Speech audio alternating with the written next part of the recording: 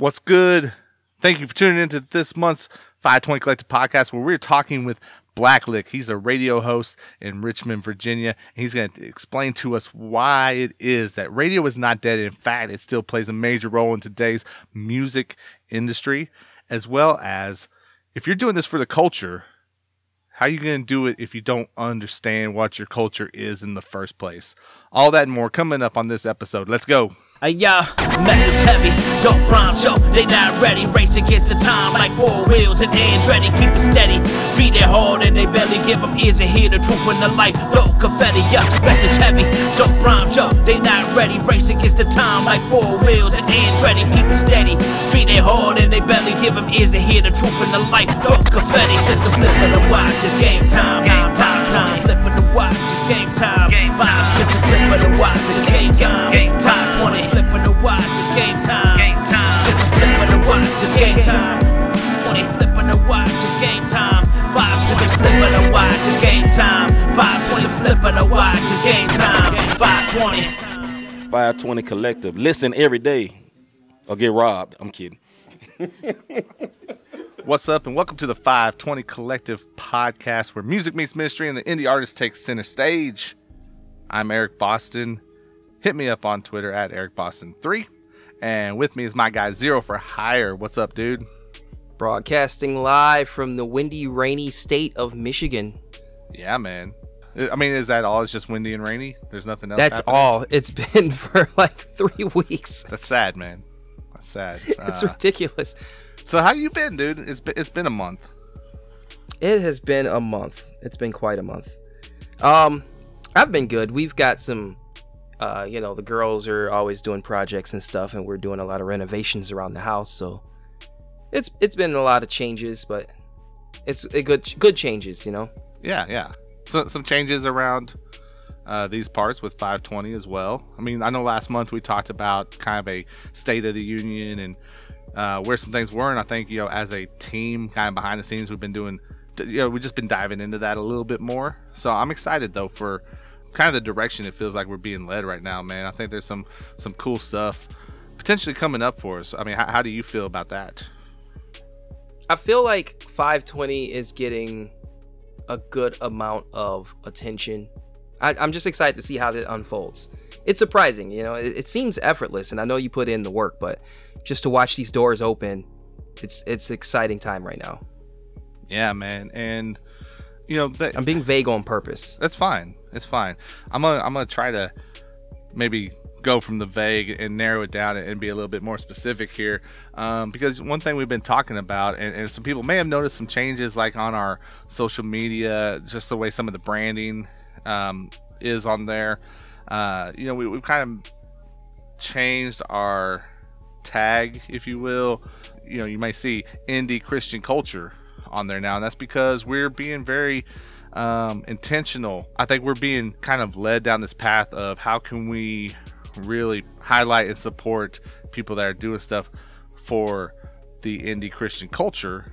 And that's something I wanted to talk about. Like, I was reading some different things, and I want to talk about one thing that I read that I'm not sure if you like. We're doing this on the fly here, so I might hit Zero with something that he's not prepared for. But some of the stuff I've saw this past week got me to thinking, and how it tied into what we're doing with indie Christian culture. And that's this idea of understanding your culture so that you can have an impact, right?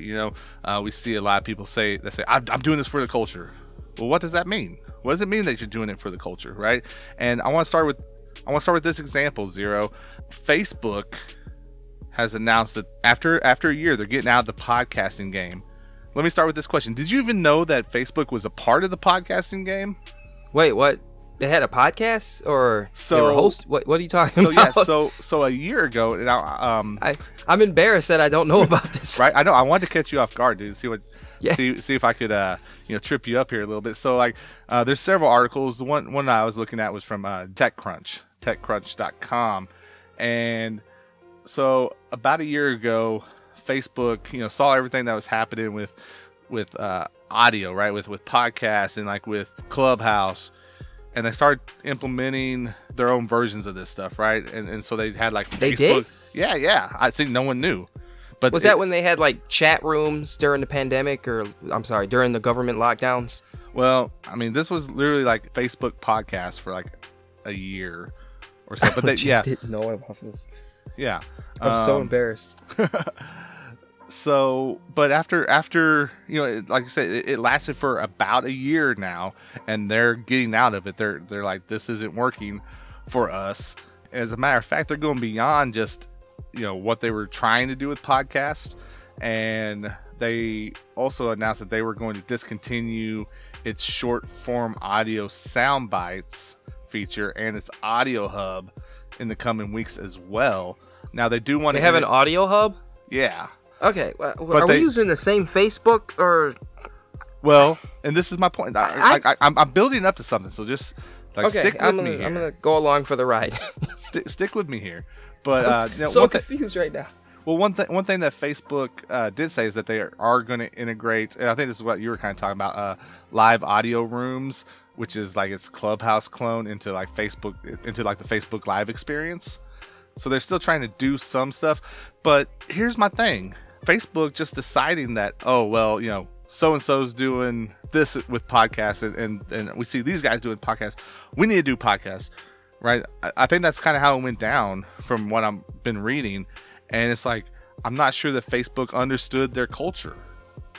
I don't think that they understood the people and what audience they have, right? Because, I mean, most of the people that are really into podcast stuff or what's going on with Clubhouse and some of these different types of audio options out there, I'm not sure that they're the people that's rocking on Facebook. They're not my mom. Yeah, well, and also as a technology in general, Facebook had no business, quote unquote, being in the podcast game. Because for those of you who don't understand what podcasting is originally based on something called RSS technology. It's called Real Simple Syndication. And it was a system that let you update your website or update a specific part of your internet digital world server or whatever. And when you uploaded a file or made an update, everyone who subscribed to that RSS feed would get a notification. And then they would instantly open up that website. And then we implemented that in the podcast. So when you updated your feed, everyone who subscribed would get a notification, and then they could download your podcast.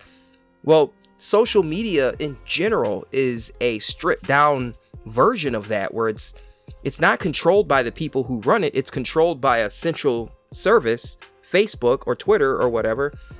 And as they were taking over the culture or the communication space or whatever, podcasters kind of relied on social media rather than their own RSS feeds to reach their audience.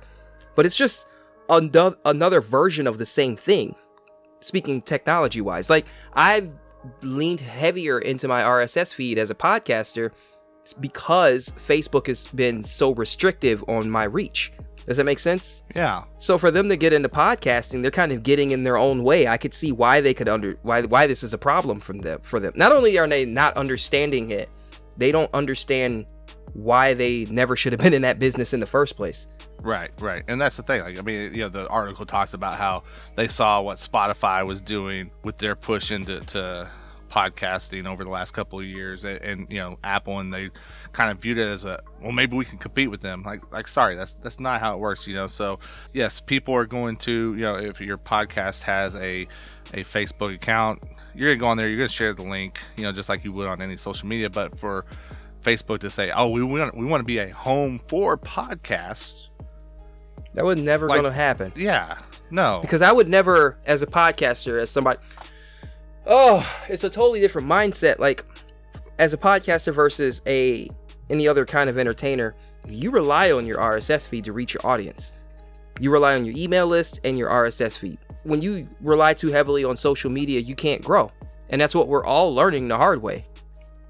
I heard somebody on Twitter today talk about anytime they post something that they're trying to promote with their music, they get like 20 responses. But if they post literally anything else, you get 100 bajillion responses. They know what they're doing. But I don't have to deal with that with my podcast feed.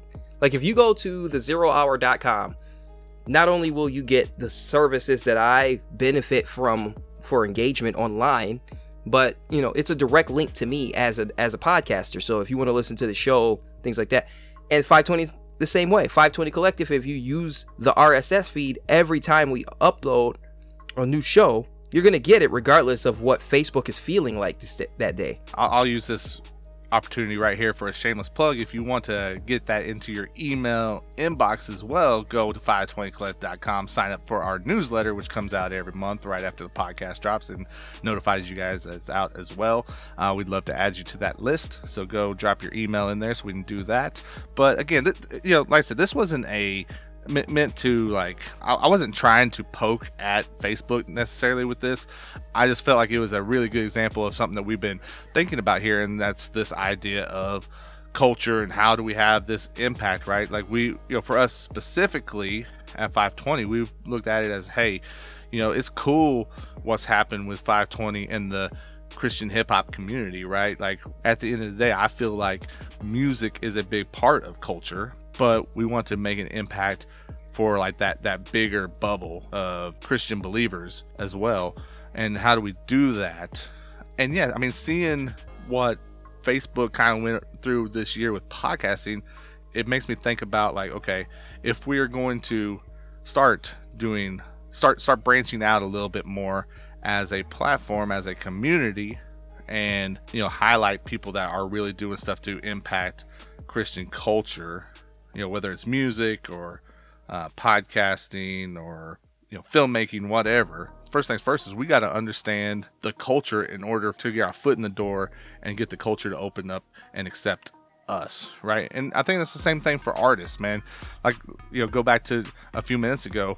How many times have you heard an artist say, man, I'm doing this for the culture? Okay, cool. What exactly does that mean? What is it that you're doing?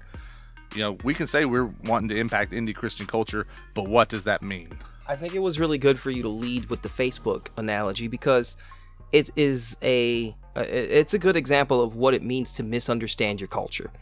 So I'm sitting here, I'm looking at some definitions, but the third definition, because the first two definitions talk about art, letters, manners, scholarly pursuits. The second one is the excellence in arts or manners. But the third definition... But even that you said, like those first couple of definitions, right, where they were talking about different aspects of like art, like that's something that gets overlooked, I feel like, whenever you're talking about a subgenre of music, right? Like, we get so fixated on, okay, Christian hip hop in our example, right? Where, man, there's a lot of people that are doing really cool stuff with music that's not Christian hip hop, but it's still indie Christian music, right? Indie faith-based music. I think that they're not taking a colloquial approach to culture. They're looking at, maybe what we're characterizing as a subculture.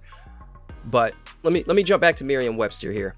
It says, the customary beliefs, social forms, material traits at racial, religious, or social group, the shared attitudes, values, goals, and practices that characterize an institution or organization. That's what I was more going for in terms of meaning of, like, if Facebook misunderstands the attitudes, the values, the goals, really the perception that it holds with the people, it misunderstands its own culture. So, like, for them to be trying to compete with Spotify, you go to Spotify to listen to stuff. At first it was music, and Spotify was like, well, we could open that up to podcasts. That makes sense for us. People come here to listen for stuff.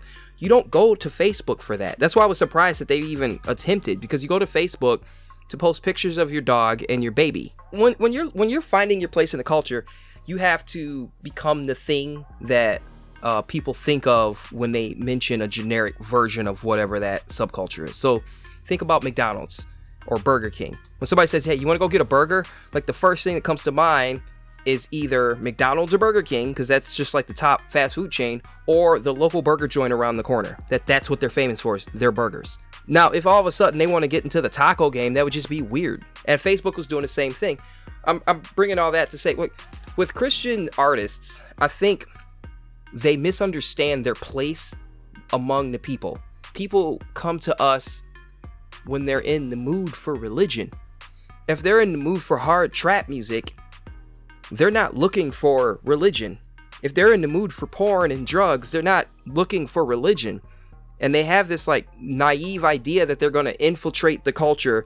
And it's like, if you're looking for your next fix and you run into church guy, that's gonna bother you. You're not gonna be like, oh, that's cool, he's cool, I'll do this instead. That doesn't happen unless God's working on your heart. So it's like, work on your place so that when people think music for Christians or something like that, that's what they know to go to you for that. That's your place in the culture. But if you're trying to be Facebook and you'll be all things to everybody, then you just don't mean anything to anyone. And people ultimately will assign you a place in the culture. And you don't want that. Yeah. And I think, just to kind of build off of that too, we also have kind of lost sight of the fact that making some noise inside of the Christian hip hop bubble, that's not the culture either, right? It really isn't. It's a culture for other Christian hip hop artists. That's who's interested in Christian hip hop right now. But the Christian hip hop bubble exists inside this bigger bubble of Christian culture. And while we may not be necessarily making like decisions or setting new standards for that bigger bubble, we're still missing out on an opportunity to have an impact and have a voice within it if we're just focused on this sphere that we feel good in. Does that make sense? Yeah, if you're trying to impress other people within your subculture, I think you're probably not focusing on the right thing. Like I said, with advertising for burgers, McDonald's isn't trying to impress the other restaurants. They don't even have the best burger. That's just what people know. Like they say burger, McDonald's, that's it. That's what they know because they just market themselves to normal people. And if the Christian artist markets himself to the Christian that's not a musician, then people will say Christian music. Oh, that's why every time when I go to a new church and I say I'm a Christian rapper or I like Christian rap, they say, have you ever heard of Toby Mac? Like, that is not the first thing you're supposed to think about when it comes to Christian rap. But like, for some reason, literally every time I go to a new church, they go, have you, like it's a secret, like they're discovering something, like, like they got this secret thing I never heard. Have you ever heard of Toby Mac? Have you ever heard of Lecrae? It's like, yeah, that was cool in 2017. Like, I listened to him. They've been assigned, like, this is Christian rap. And, like, other Christian artists have failed to, I guess, in a way, condescend to their level because, like I always say, I think it's become way too esoteric. It's like an inside joke for all these cool kids that get it.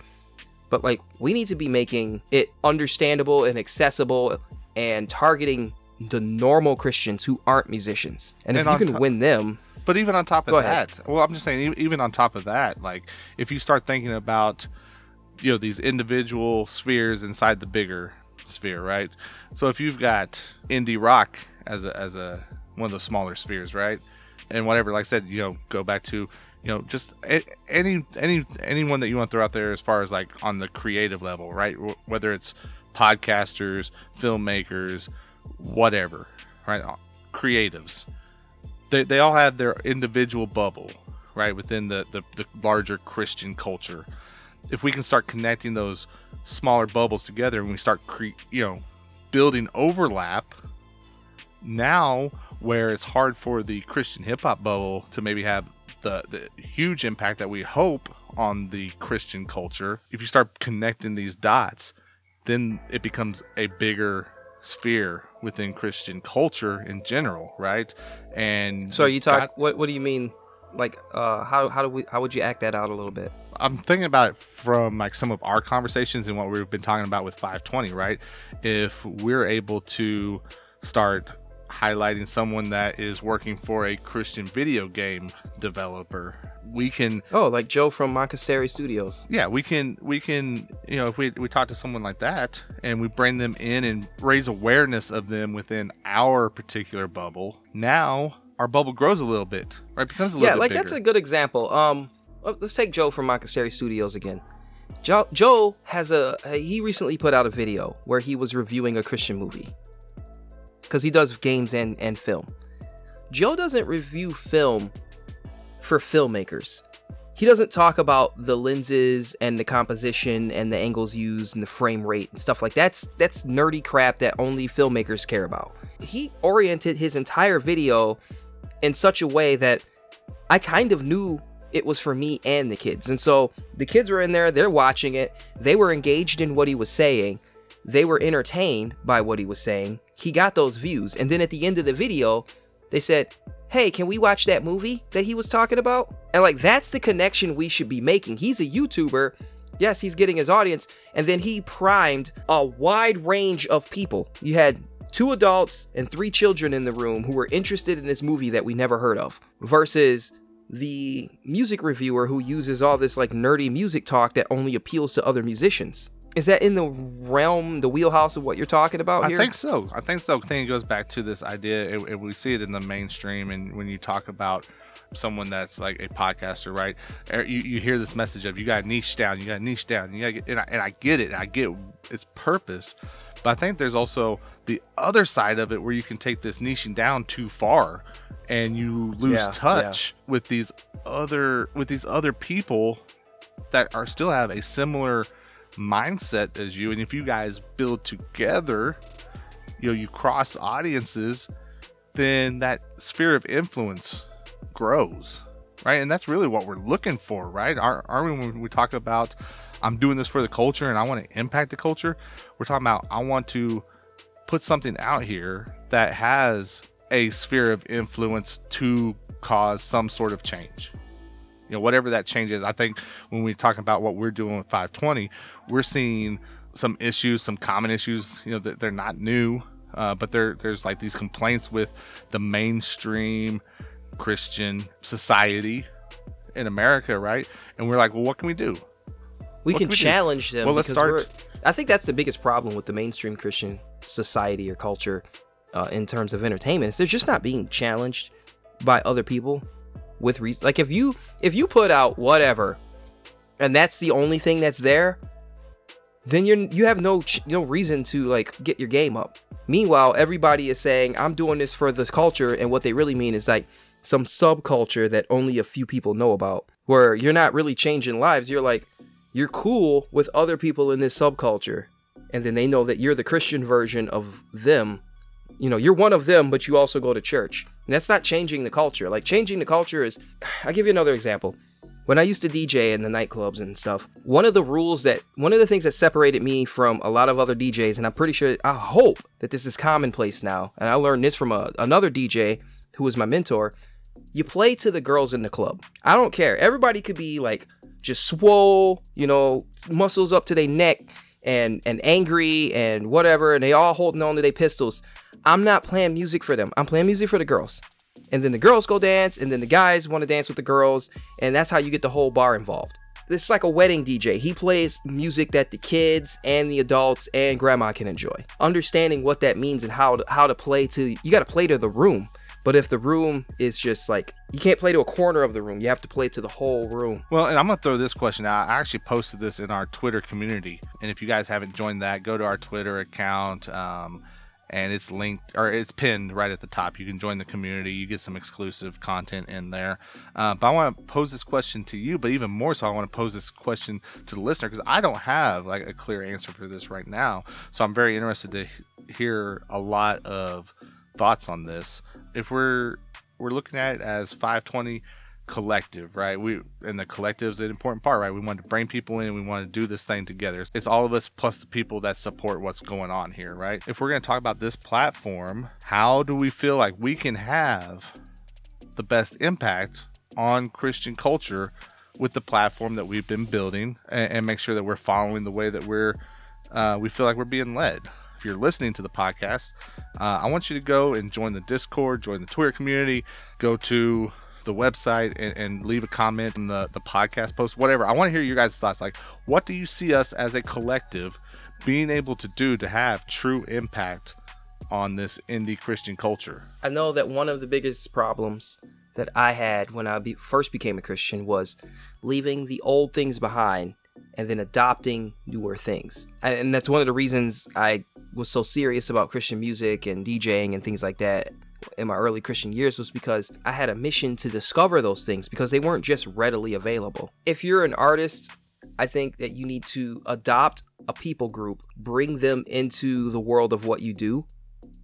And it shouldn't necessarily be a group of people that are already like involved in it. So like if you do rap, don't go to the streets for find somebody that you can make that relevant to. Like there's a guy you wouldn't he installs car stereos and he listens to metal, and he's got a family, and he's just a regular guy that works at his shop on cars. And he's like, I want some Christian rap that I can listen to, and all I can find is like, and he listed off some stuff. Adopt that guy, not the guy from the streets that's out there in the hood and in the culture and stuff, but like, adopt the normal guy at work.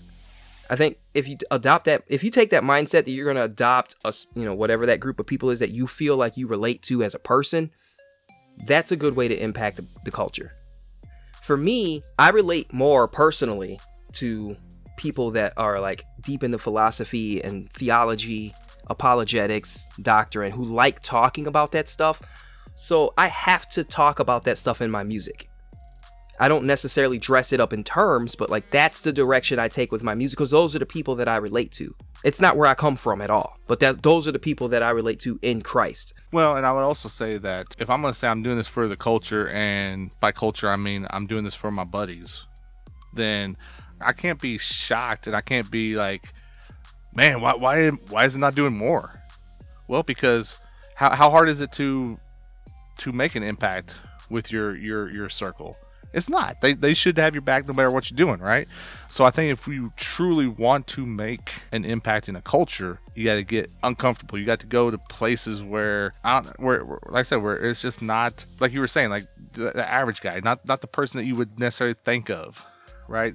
But there's that you got to be vulnerable. While I have no idea what it looks like as far as what's coming up, the one thing I am pretty certain of is that I'm excited about the path we're on. Nervous to a degree, I guess, a little uncomfortable, but yet even with all that, excited, and I feel like we've got a good team, we've got a good collective, because like I said, it's not just us. We got people in the Discord, right, that are along for this ride and support us. Like I feel like God's putting us in a place where we can have a true impact. What that looks like, I don't know, but I think we can do it. So let's do it together. If you want to talk about a guy who has taken skills and been able to impact his local culture, that's the guy we got coming up on the Industry Insider Interview Zero. We got Black Lick. So he's an artist out of Richmond, Virginia. He's also a radio show host. He's got a couple of radio shows, and he joined us this month on the podcast, on the Industry Insider Interview, to talk about what is the role of radio in today's music scene. A lot of people like to think that radio's dead. Oh no! And he says that's simply not the truth. Yeah, that's a whole different animal. It's simply right not there, the man. truth. So make sure you stick around after the break for the Industry Insider Interview with Black Lick. Again, guys, Industry Insider Interview with our guy Black Lick coming up after the break. Thank you so much for tuning in to this episode, and we will be back at it again next month. What's up? It's the publisher here, Mr. Kelly Cole. You're rocking with 520 Collective Podcast. Keep it locked. Artist, what is the key to getting your music to your target listener? Making sure that your catalog is available where people are listening. Trackstars is helping independent artists do just that with Nectar Distro. Sign up for Nectar today to have your music delivered for you to all the major digital streaming platforms, including Spotify, Apple Music, Tidal, SoundCloud, YouTube, and much, much more. Go to 520collective.com/nectar, that's NECTAR now, to sign up and keep 100% of your royalties along with all of your music rights. With monthly payouts, comprehensive reports, specialty tools like the Single Maximizer and account management services, along with a dedicated team that understands your needs as an artist, it really is hard to beat what Nectar Distro and Trackstars bring to the table. So hit up 520collective.com/nectar to get started now. Hey guys, I want to say thank you for listening to the 520 Collective Podcast. This month's Industry Insider Interview is coming up in just a moment. Before we listen in, make sure to check out 520collective.com. It is the home for indie news and faith-based hip-hop. Follow us on social media, including Twitter and Instagram at 520_co. Also, to get exclusive content, hit up our AudioMac account where you'll find extended interviews, playlists, and more. Let's jump into this month's interview. Welcome to this month's Industry Insider Interview, brought to you officially by Bookkeeper247.com. What's up? I'm glad you're tuning in for this industry insider interview here on the 520 Collective Podcast. Big shout out to our interview sponsor. As always, it is the Bookkeeper 24/7. Go check them out at tbk247.com, where they are putting on for the culture. They're looking to, make sure people know what's going on within the Christian hip hop space. And man, we appreciate those guys, Daryl and the team over at the Bookkeeper 24/7. So go show them love. Again, it's tbk247.com.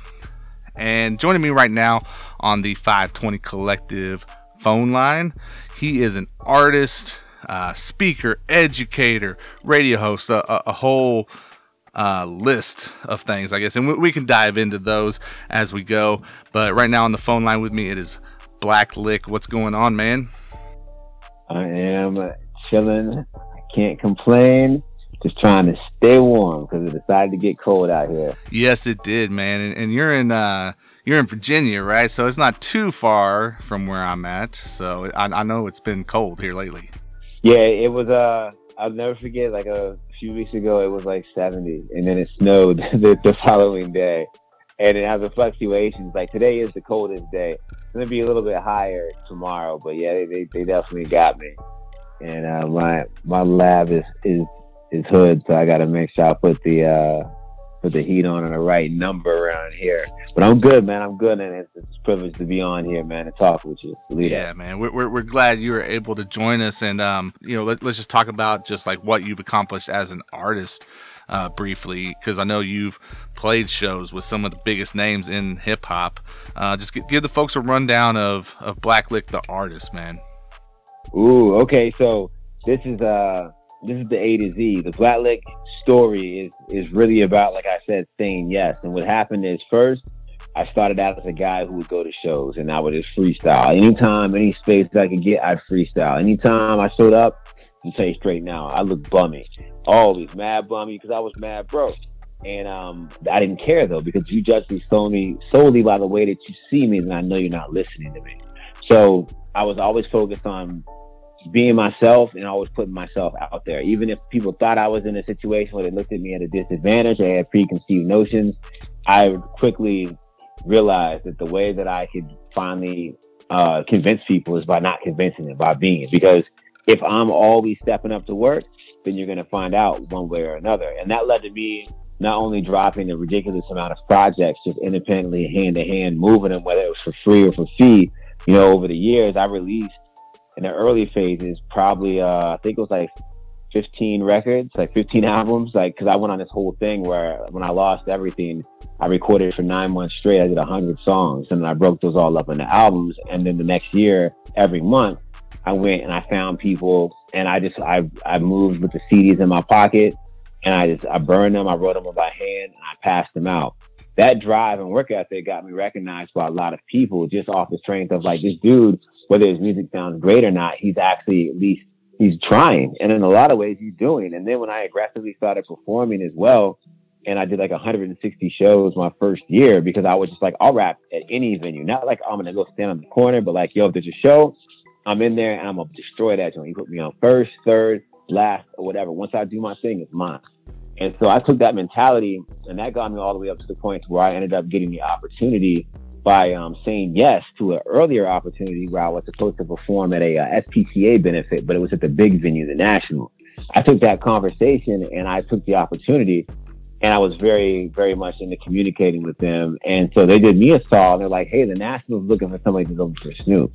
And they were like, we can't guarantee you anything, but here's the contact. I made the contact, and I always tell people, this is one of the most important things that I ever did, was when the people at the National asked me why I deserve to open for Snoop Dogg, I told them it's not that I deserve to open for him, it's that I'm willing to be transparent with you and tell you what I can and cannot do, and I will put 100% of myself behind pursuing this opportunity and maximizing the effectiveness and professionalism that takes place throughout the entire existence of this opportunity. I'm not here to have, I'm here to earn. And when I told them that, they were like, you know what, we're going to give you a chance. And that opportunity came with the problem of having to sell a lot of tickets at a very high price and being on a contract where if I didn't sell them, I'd have to pay a certain amount of money. And I had no money in my pocket. but I worked that in the streets, and that led to me opening up for Snoop again, for Bone Thugs twice. I opened for GMX 3 times, for Fabulous, for Styles P, for Inspector Deck, for Raekwon, Big Pooh. I headlined that venue like 3 or 4 times. And then on the side of that, I also created my own show series that ran for 8 years called Face Melt Friday. And I threw 44 events. 43 were Face Melt. And then there was another one that was like a conclusive event when the venue closed. It's called Strange Matter. And that was a 44th event. And so I learned how to blueprint shows and work shows, both on a giant scale and on a lower scale. And then on top of that, I also, because I couldn't get on the radio in Richmond, despite being an artist who was very much part of Richmond's community and being known as a publication referred to me as a pillar of Richmond's hip hop community, I got on a radio station called WRIR 97.3 FM. And then I also, at the same time, in the same week, got on a show on another station called WDCE 90.1 FM, which is University of Richmond's college station. So I took those 2 shows and I started doing what people wouldn't do for me, because 92.1 and you know, the big iHeart stations, all that, they weren't trying to play somebody like me. And I was like, that's cool. Instead of being resentful, I was like, I'm going to create the opportunity for people just like me who want to be heard and are having a hard time penetrating the esoteric mountain of commercial radio. And I managed to create platforms that were really for artists, and I leveraged those relationships also while writing for publications like RVA Mag, and then also working in public and private schools, teaching off of the premise of my DIY ethos and in my background in hip hop and how I've used hip hop as an element to really just continue to tell my story, and sometimes in its rawest form, sometimes in its most polished form. But I continued to build that, and that led to me playing, you know, big gigs like Soundset Festival where Rhyme Stairs. I ended up landing that. I went to that first as a guest because I landed I just happened to kind of get cool with Slug from Atmosphere, and he and I were talking, and he invited me to come out and check it out. I went as a guest, and then I came back and covered it as a media person, because Rhyme Stairs' story is just like anybody in Richmond trying to build. And then just off the strength of my work, I randomly got asked to play it, and I found out Slug had nothing to do with that. And that was amazing that I was recognized for my work and because I was always servicing their records. I was always pushing. And that led to me doing that, playing Soundset. And Soundset's a festival that has like 50,000 people in attendance. And I played a pretty big crowd of that. And then I rocked First Avenue, and that was a sold out crowd there.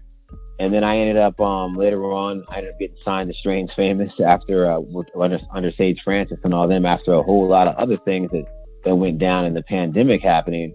But I say all that to say that, like, I never let what wasn't stop me from seeing what is. And that's what's allowed me to continue to make these records and to continue to thrive as an artist who isn't necessarily somebody who pulls the biggest numbers, but I pull the strongest connection, because I've always been told about the power of relationships and the power of communicating.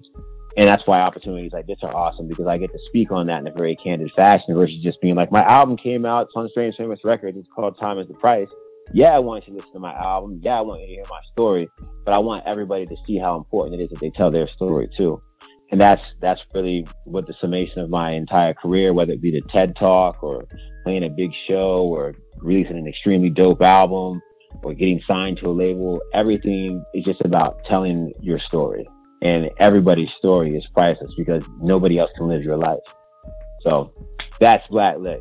Well, guys, again, joining me on the 520 Collective phone line is Black Lick. We're loving the conversation right now. And, you know, one thing I want to pick your brain on is radio and how that has changed and why it's still important in today's, you know, music industry, you know, especially for hip hop. And I guess, you know, first shout out the stations, man. Like, I think you're involved with a couple of different ones, so give them a shout out. Yeah, number one, of course, and like I tell people all the time as well, I'm on WRIR 97.3 FM. That's WRIR.org, also for the online stream and archive. And then I'm also on WDCE 90.1 FM, which is University of Richmond station, a college radio station. And that's WDCE.net. I do a show called Hip Hop for the Rest of Us on Saturday nights from 1 a.m. to 3 a.m. on WRIR. And I do a show called Hip Hop 101 Monday nights from 11 p.m. to 1 a.m. on University of Richmond station. I'm also the hip hop programming director for University of Richmond station. And so what that means is that not only as a DJ am I empowered to play people's music, but as a hit programming director, I'm able to put people's music into rotation and then also share it with my other DJs and service those records. So I say all that to say that if you're listening to this right now and you're a hip hop artist, feel free. I don't play R&B and all that, but if you're a hip hop artist, you can go to my Instagram, for instance, which is BLACKLIQ. All my social media handles are the same. It's all Black Lick. But you'll see on my profile as a post highlight that says send music. And you can send me your music and I'll check it out. And chances are I'll play it or get it played. And you'll be on the radio. But of course, you do have to have a clean record without curse words. And you can clean your record in the studio. You can have somebody clean it, which we'll get into. But that is what I do in the shows that I'm on. And it's been incredible. I've been doing it for, I think, over 12 years now. The interesting thing for me, with radio, and I'm a big believer in radio, growing up, that's what it was, right? I mean, that's where you could hear the new stuff. I mean, with that, other than turning on and watching like MTV or something, right? But with digital streaming and everything with the way music is consumed now, you've got some varying opinions on some of these ways to get in contact with music, right? Like, you got some people who think that radio is dead, right? Or if not dead, they just don't view maybe radio as that important. And I feel like if you're an artist and that's the outlook you have on it, you're really still missing out on a very valuable opportunity when it comes to radio. However you believe, you either believe that DJs still break records or you don't. I don't know. I don't care. Regardless of your thought there, it's like, dude, there's still people, there's still a potential fan base that you can tap into that you're not, if you're not getting your music in front of these stations, right? How do you feel on that, man? Like, well, the thing is one, I think a lot of artists have no idea about how publishing works or what non-interactive media versus interactive media is, what a PRO really does versus the DSP. What is Spinitron, what is Sound Exchange, what is BMI or ASCAP. These are the things that people throw out, and everybody's like, you should own your masters. They don't even know what their masters are or whether or not they're masters that have any sort of value through a path of exploitation. So there's a lot of music industry aspects that artists remain ignorant in simply off of principle. The other aspect is that radio is nothing more than a representation of choice. Radio, by and large, FM radio, internet radio even, is non-interactive media. That's why certain PROs handle it. And your DSP, your streaming software, your streaming source, instead, that's something that's interactive media. That's for you as a consumer select what you want to hear. Every person in this era of social media and multimedia being in the palm of your hand and having so much power of a choice, yet but kind of very little influence over what you're offering beyond where the algorithm responds to your choice. All of it is built around every person being their own broadcast entity. And so what happens is that to simplify that example is that imagine what your life would be like if you controlled everything you encounter every day. You only saw what you wanted to see. How much would you really know about a culture or about anything, about birds, about food, about any aspect of humanity is limited by the spectrum of living solely by your perspective. And what radio does is it creates a very hard to acquire opportunity for you to be heard next to somebody that you'd never be next to artist-wise, and then in the same stride by that consumer. I used to love saying that I'd go from Waka Flocka to Wu-Tang, and I'd make the two blend together and seamlessly transition from one record to the next. And you'd find out that a Wu-Tang fan likes Waka Flocka, and you'd find out that a Waka Flocka fan likes Wu-Tang. When these are two completely often combating forces of the aspect of hip-hop and quote-unquote rap. So that in itself is an opportunity that a lot of artists don't get. And also, a lot of artists think it's an inevitable thing. It's like, when I get to that level, you should be at that level at this point when you start in the game. You shouldn't be making music that sounds any level of quality less than what's being put out there. Because when you're out here in the game, when you're on a DSP, if your sound quality doesn't sound good, I tell people all the time, if I have to move my the mixer up 5 dBs or, you know, up or down on the board to play a record, I'm gonna do that. But 90% of these other DJs are not, because the overall volume of your record determines the you know, whether or not it can consistently blend with somebody else's records at an industry standard, and those standards constantly evolving. But I say again that it comes to choice and people who submit their choice to choose a station. When you're popping on the internet and you're doing all this, you have yet to cross over to the non-interactive media, because those are people who are looking for you. Whereas radio allows you audibly to be seen, and you have a whole new cast of peers who you don't even know. It's literally the opportunity to stand up and stand out in a crowd. And I can't tell you how many times people who I know who would totally crap on the idea of radio, when they hear something on my show that they like, they'll say, yo, who is that? Or they'll pull out their own way to cut away a choice. They'll Shazam it and be like, yo, what record is this? And then they'll add that to their own playlist. So there's an intermingling even through that creative aspect and that user-defined experience of what is selected to be heard, that any artist who thinks that radio is a waste of time or is dead is missing. And yes, definitely, DJs still do break records, and they do more than break records. They break and they reinforce personalities just as much as any other, like No Jumper or something, any other platform, because all these different audiences, whether they swell or shrink, they have dedicated listeners. And also radio is a qualifier. If your record is heard and supported by iHeart, if it's picked up on that, if it's done by Stretch and Bobbito, you know, if Sway's playing your record, you immediately, if Static Select is messing with you, you immediately are qualified to be heard in all these other areas. You are now a peer. Even though you've always been a peer, because you were peered, you're now a peer. And that means that you can say, put that respect on my name. And also, you know, that is a reason why I tell every artist, when you're in the studio and you got an engineer, when you're bouncing your record, make sure you bounce out a version without the curse words too. Dub the lyrics out. Dub the curse words out. Because that way you can, every DJ who hears your song and says that's hard, they'll let me get a copy of that. You send it to them, it should have a DJ pad that's a clean version, so that your music can be heard in all these different markets, that you're ruling yourself out. It's self-deceit. It's stupid to be like, it's like going to the laundromat with a pocket full of hundreds when the machine only takes dollar bills. Something's got to change. Exactly. And now this is my opinion. You know, I feel like one thing in this era of DSPs and people putting so much focus on being on Spotify and Apple Music and all this stuff is that while that's cool, they're missing out on building not only a target audience, but missing out on connecting with their local community as well, where you can get some true support. And for whatever reason, there's a lot of artists not making that connection. I don't know. It's kind of confusing to me as to why that's happening. Oh, I got a way to explain that to you. And the two words are in common in it, and that's media. But the difference is that people think social media counts as media training. And they are two completely different things.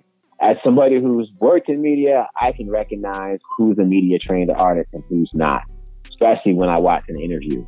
Or and like a lot of these artists, now that come around, they have no idea how to market themselves, how to build a relationship, how to communicate. They've never sent out a press email before. They've never read a press email before. And that's one of the keys, that being directly involved with the distribution of your music to radio stations. Not only do you have to believe in your music every time you hit that send button, you have to get used to rejection, and you also have to learn how to support and carry the narrative when you do get elevated by being on a broadcast entity.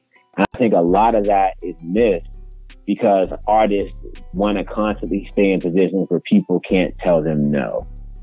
And it's a scary, disgusting, terrible world out here, man. But that doesn't mean that it's a world where you're guaranteed to lose. You're going to have to lose a lot. You know, but so what? It's not the end of the day. It's because somebody told you no, or somebody said they don't like your record. You can send a DJ another record. You're an artist. You should never be running out of music. You can constantly come up with new concepts and new ways to execute and to present yourself in the best light that you currently are and with the best sound. And I think a lot of these artists are scared of that. They'd rather look cool than show who they are and do it in a way that they can't control. Like I had a guy say, yeah, you can interview me and then I'll edit the interview. It's like, why would I ever do that? It's such a contradictory mentality. They don't understand that podcast is like long form talk radio with an interactive media selective process involved. Like they don't want to do that because it means that you are not in control, when it gives you more control than ever if you know who you are and what you're doing. The easiest way to gain a fan or to gain a supporter, or for somebody to know something about you, is to offer to do something for them. And like, I don't understand a rapper who has social media profiles and they're on private. Like those are the kinds of things I see. You're a rapper and you tell me about yourself, and then I try to follow you and I have to request. So which is it? Make up your mind. Are you out here or not? You know? And, you know, if you want people to know you, the best thing you can do is get to know them. Like, why are you so concerned about having that leverage? It's like it's like in Star Wars where, you know, Anakin's jumping at Obi-Wan and Obi-Wan's like, don't do it, man. I got the leverage. I'm going to cut you down. And they just do it anyway, over and over again. And then they get mad when they ain't got a leg to stand on. And it's like, yo, you're defeating yourself. You know, view the room, learn the terrain. And most of all, don't take the people in your community for granted, because the people in your community, they feel just like you because they live in the same community as you, man. Exactly. They're exactly. Like there. And I want to do a short follow up here. I don't know. It may be two parts. However you want to answer it.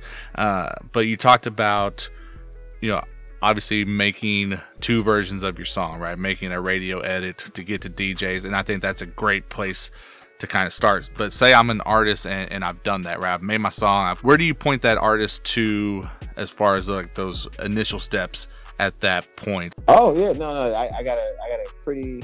Let's see here. The best way to say it is this. Okay, number one, when you're in the studio and you got your record, make sure your clean version is completely clear, which means listen to it and make sure that it's clean completely. Listen to it several times. And also, when you get a clean version of your song, listen to it low, because chances are somebody's hearing your music in the background. You want to make sure that it sounds good low. And you want to make sure it sounds good loud. A lot of engineers trick artists into thinking their mix is good just by playing their music on extremely loud on high quality speakers.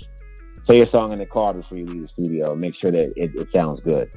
Number two, though, is once you do have your record complete, you need to figure out, number one, you should definitely try on your own. I think every artist should go through the miserable process of sending individual emails to different radio stations. Even if you have a copy and paste portion of the email, you should try to find a way to personalize each individual or station or whatever it is that you contact. Don't spam somebody with links. Send an actual email to them directly. Be professional when you contact them on social media and say, hey, I've got a record. Don't tell somebody your record's a hit. If your record doesn't have millions of plays, it's not a hit. And even if it does, it's not a hit. You know, if it was a hit, you wouldn't be sending the record. You'd be getting asked for it. So unless they're asking you for it, it's not a hit. So treat it as such. Say your music it may not be a hit, but where your music is an opportunity, both for you and for the audience to hear it, for the person who's playing it, because every DJ wants to be the one who breaks the record. So if you got a hot record, say, hey, listen, this is my new record. Make it quick, have a quick, succinct intro. It's personal, and then put your record on there. Make sure the file name is straight. Everybody, don't send bounce out number A _, mix _ fire _ No, it should have your name, and then it should have the song title, and it should say clean. That's it. Yes, sir. Yes, sir. You talked about artists submitting music to you for your station. Just like whenever you get those submissions in, like what's a couple of things that you're looking for from a record that will make you think, man, maybe I'm going to add this to the rotation? Oh, yo, this is great. Yo, I hate it when somebody emails me their song and I have clear instructions and you followed none of them. Now, me, I might hit you up. Everybody else I know was to delete it. Your file name. Why do I got to rename your song? I told you how to name it. Why do I got to rename it? You know, like that's another one. Is your song actually clean? If I play your song, why do I randomly hear the N-word in it? The thing that you just want to always make sure you do is you send an email, brief intro.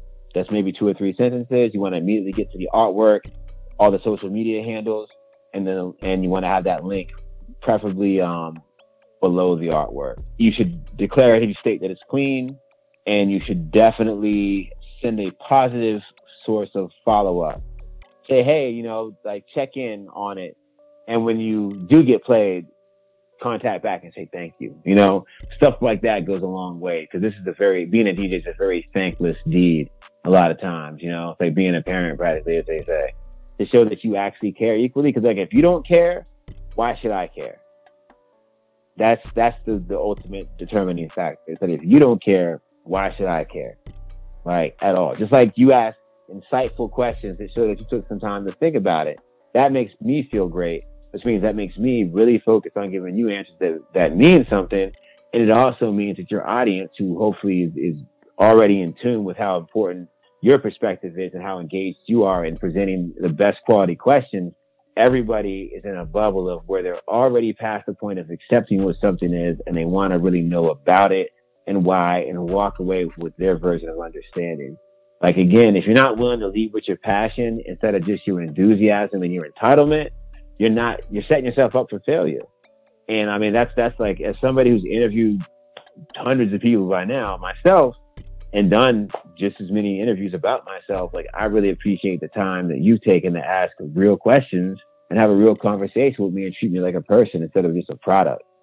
And I think a lot of people don't realize that at the end of the day, just because you're somebody who's making music and you're a rapper or you're a singer or whatever, and you really believe in your record, you need to recognize the fact that you believe in yourself, but also the person that's going to be playing your music or exposed to it is a person before anything else. So treat each other like humans, man. Like, just try to look at somebody's life and recognize that you're asking for space in their life. And then space in their attention span, and watch what happens when you do that over time. Not just when you do it once, but when you do it 99 times. That 100th person, it might be the one that actually shows you that, yo, you are right. You know, you've been doing right by all these others. And then those other people, they might turn around and be like, okay, I can't tell you how many times I've played a song, and because I played it, somebody else is playing it. Guys, I hope you're listening to what was just said, because nowhere in there was Blacklick talking about, you know, a sonic part of your record, right? It wasn't about, oh, I'm just listening for the hottest track, right? I mean, I'm sure that... Oh, yeah, no, not at all. Yeah, I'm sure that plays into it at some point along the line, but that's not the big impression. Man, Black, I love just what you've brought to the podcast, man. Yeah, man, there's just been a ton of gems on here, man, that I think if people are really listening, and artists, I'm talking directly to you right now. You're really listening. I hope you're taking notes, and then you're taking those steps to put it into practice, right? Because especially when we're talking about the Christian hip hop space, right? Christian rap. While there's been strides taken, especially in the past decade, as a whole, as a community, as a genre, we're still not there. So I want to see you guys getting better, and this right here is ways to do that. So, man, Black, thank you so much for being on the podcast. Again, shout out, whoever you want to shout out, and make sure you throw out your socials and all that good stuff, like where people go and support you, man. Once again, first off, my social media, it's all the same. Twitter, Facebook, all that. It's BLACKLIQ, Blacklick, one word. I do want to say, if you're an artist, hit me up. I'm always down to talk. I'm not going to talk to you on the phone, but I'll definitely talk to you over social media. We can do some DMs or whatever. I'm a big text message person, so I'm not trying to be like, yo, I got leverage. I'm just saying I'm just not a big phone person often. You know, this has been a fantastic, wonderful conversation, by the way, but I'm just not a big phone person.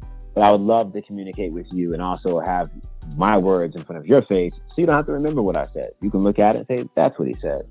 Number two, internet-wise, people you should follow are Rap Coalition, which is Windy Day. You should follow Blame the Label, which is Amir and Bessie. You should follow, let me think, Atmosphere, of course. That's typically, if you want to see what's possible when you dedicate your life to the game, look at Rhyme Sayers. Look at Sage Francis. Look at Strange Famous Records, where I'm signed to. Look at people who are Patrick Currency, people like that who actually really, just, regardless of what you may think of their music, Tech Nine, Strange Music, they've all decided to build things one step at a time. Try to consume things on social media that inspire you to try to reach for your goals, but recognize that you're going to get there 1 inch at a time. It's rare that there are any shortcuts. You'll work twice as hard trying to find a shortcut towards your goal. And at the end of the day, remember, Christian hip hop is still hip hop, which means that the truth is universal and it's evident. And, you know, you might have more spirit in there than somebody else, but regardless, the thing that is always going to be there is you. And if they don't want to hear one part of it, there's still a whole lot about you that they can hear. So find that balance, find ways to really make sure your message is clear and that it's not exclusionary, and always keep the faith and be focused and positive in what you do. Because at the end of the day, it is, God willing, it's the start of another. And that's an opportunity. And that's it. That's it right there. So, guys, again, we want to give a shout out to all of our episode sponsors, including the Bookkeeper 24/7. Make sure you go check them out at tbk247.com. And yeah, man, giving you guys a shout out for tuning in and supporting this episode. We will catch y'all on the next one.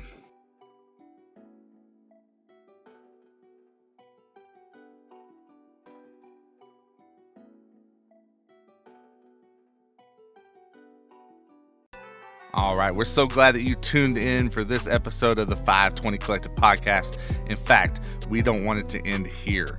Make sure to join our server on Discord and be part of the growing community that's centered around faith-based hip-hop. Let us know your thoughts about the topics covered in this episode and tap into a variety of live events. Go to 520collective.com/Discord now to join.